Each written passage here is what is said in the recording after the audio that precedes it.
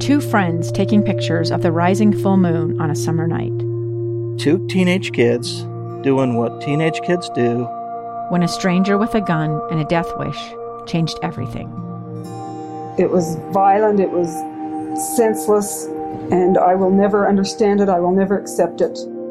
I'm Amy Donaldson, and unfortunately, we're all too familiar with stories about how violence shatters lives. But what we rarely see is how they are rebuilt. In a new podcast, The Letter, we relive tragedy, but only so we can hear the rest of the story. The struggle to reclaim lives, the realities of grief, and the possibilities of forgiveness. I believe in miracles. Sometimes I thought, there are no miracles. Yeah, there are, and this is a big one. Follow The Letter at theletterpodcast.com or wherever you get your podcasts.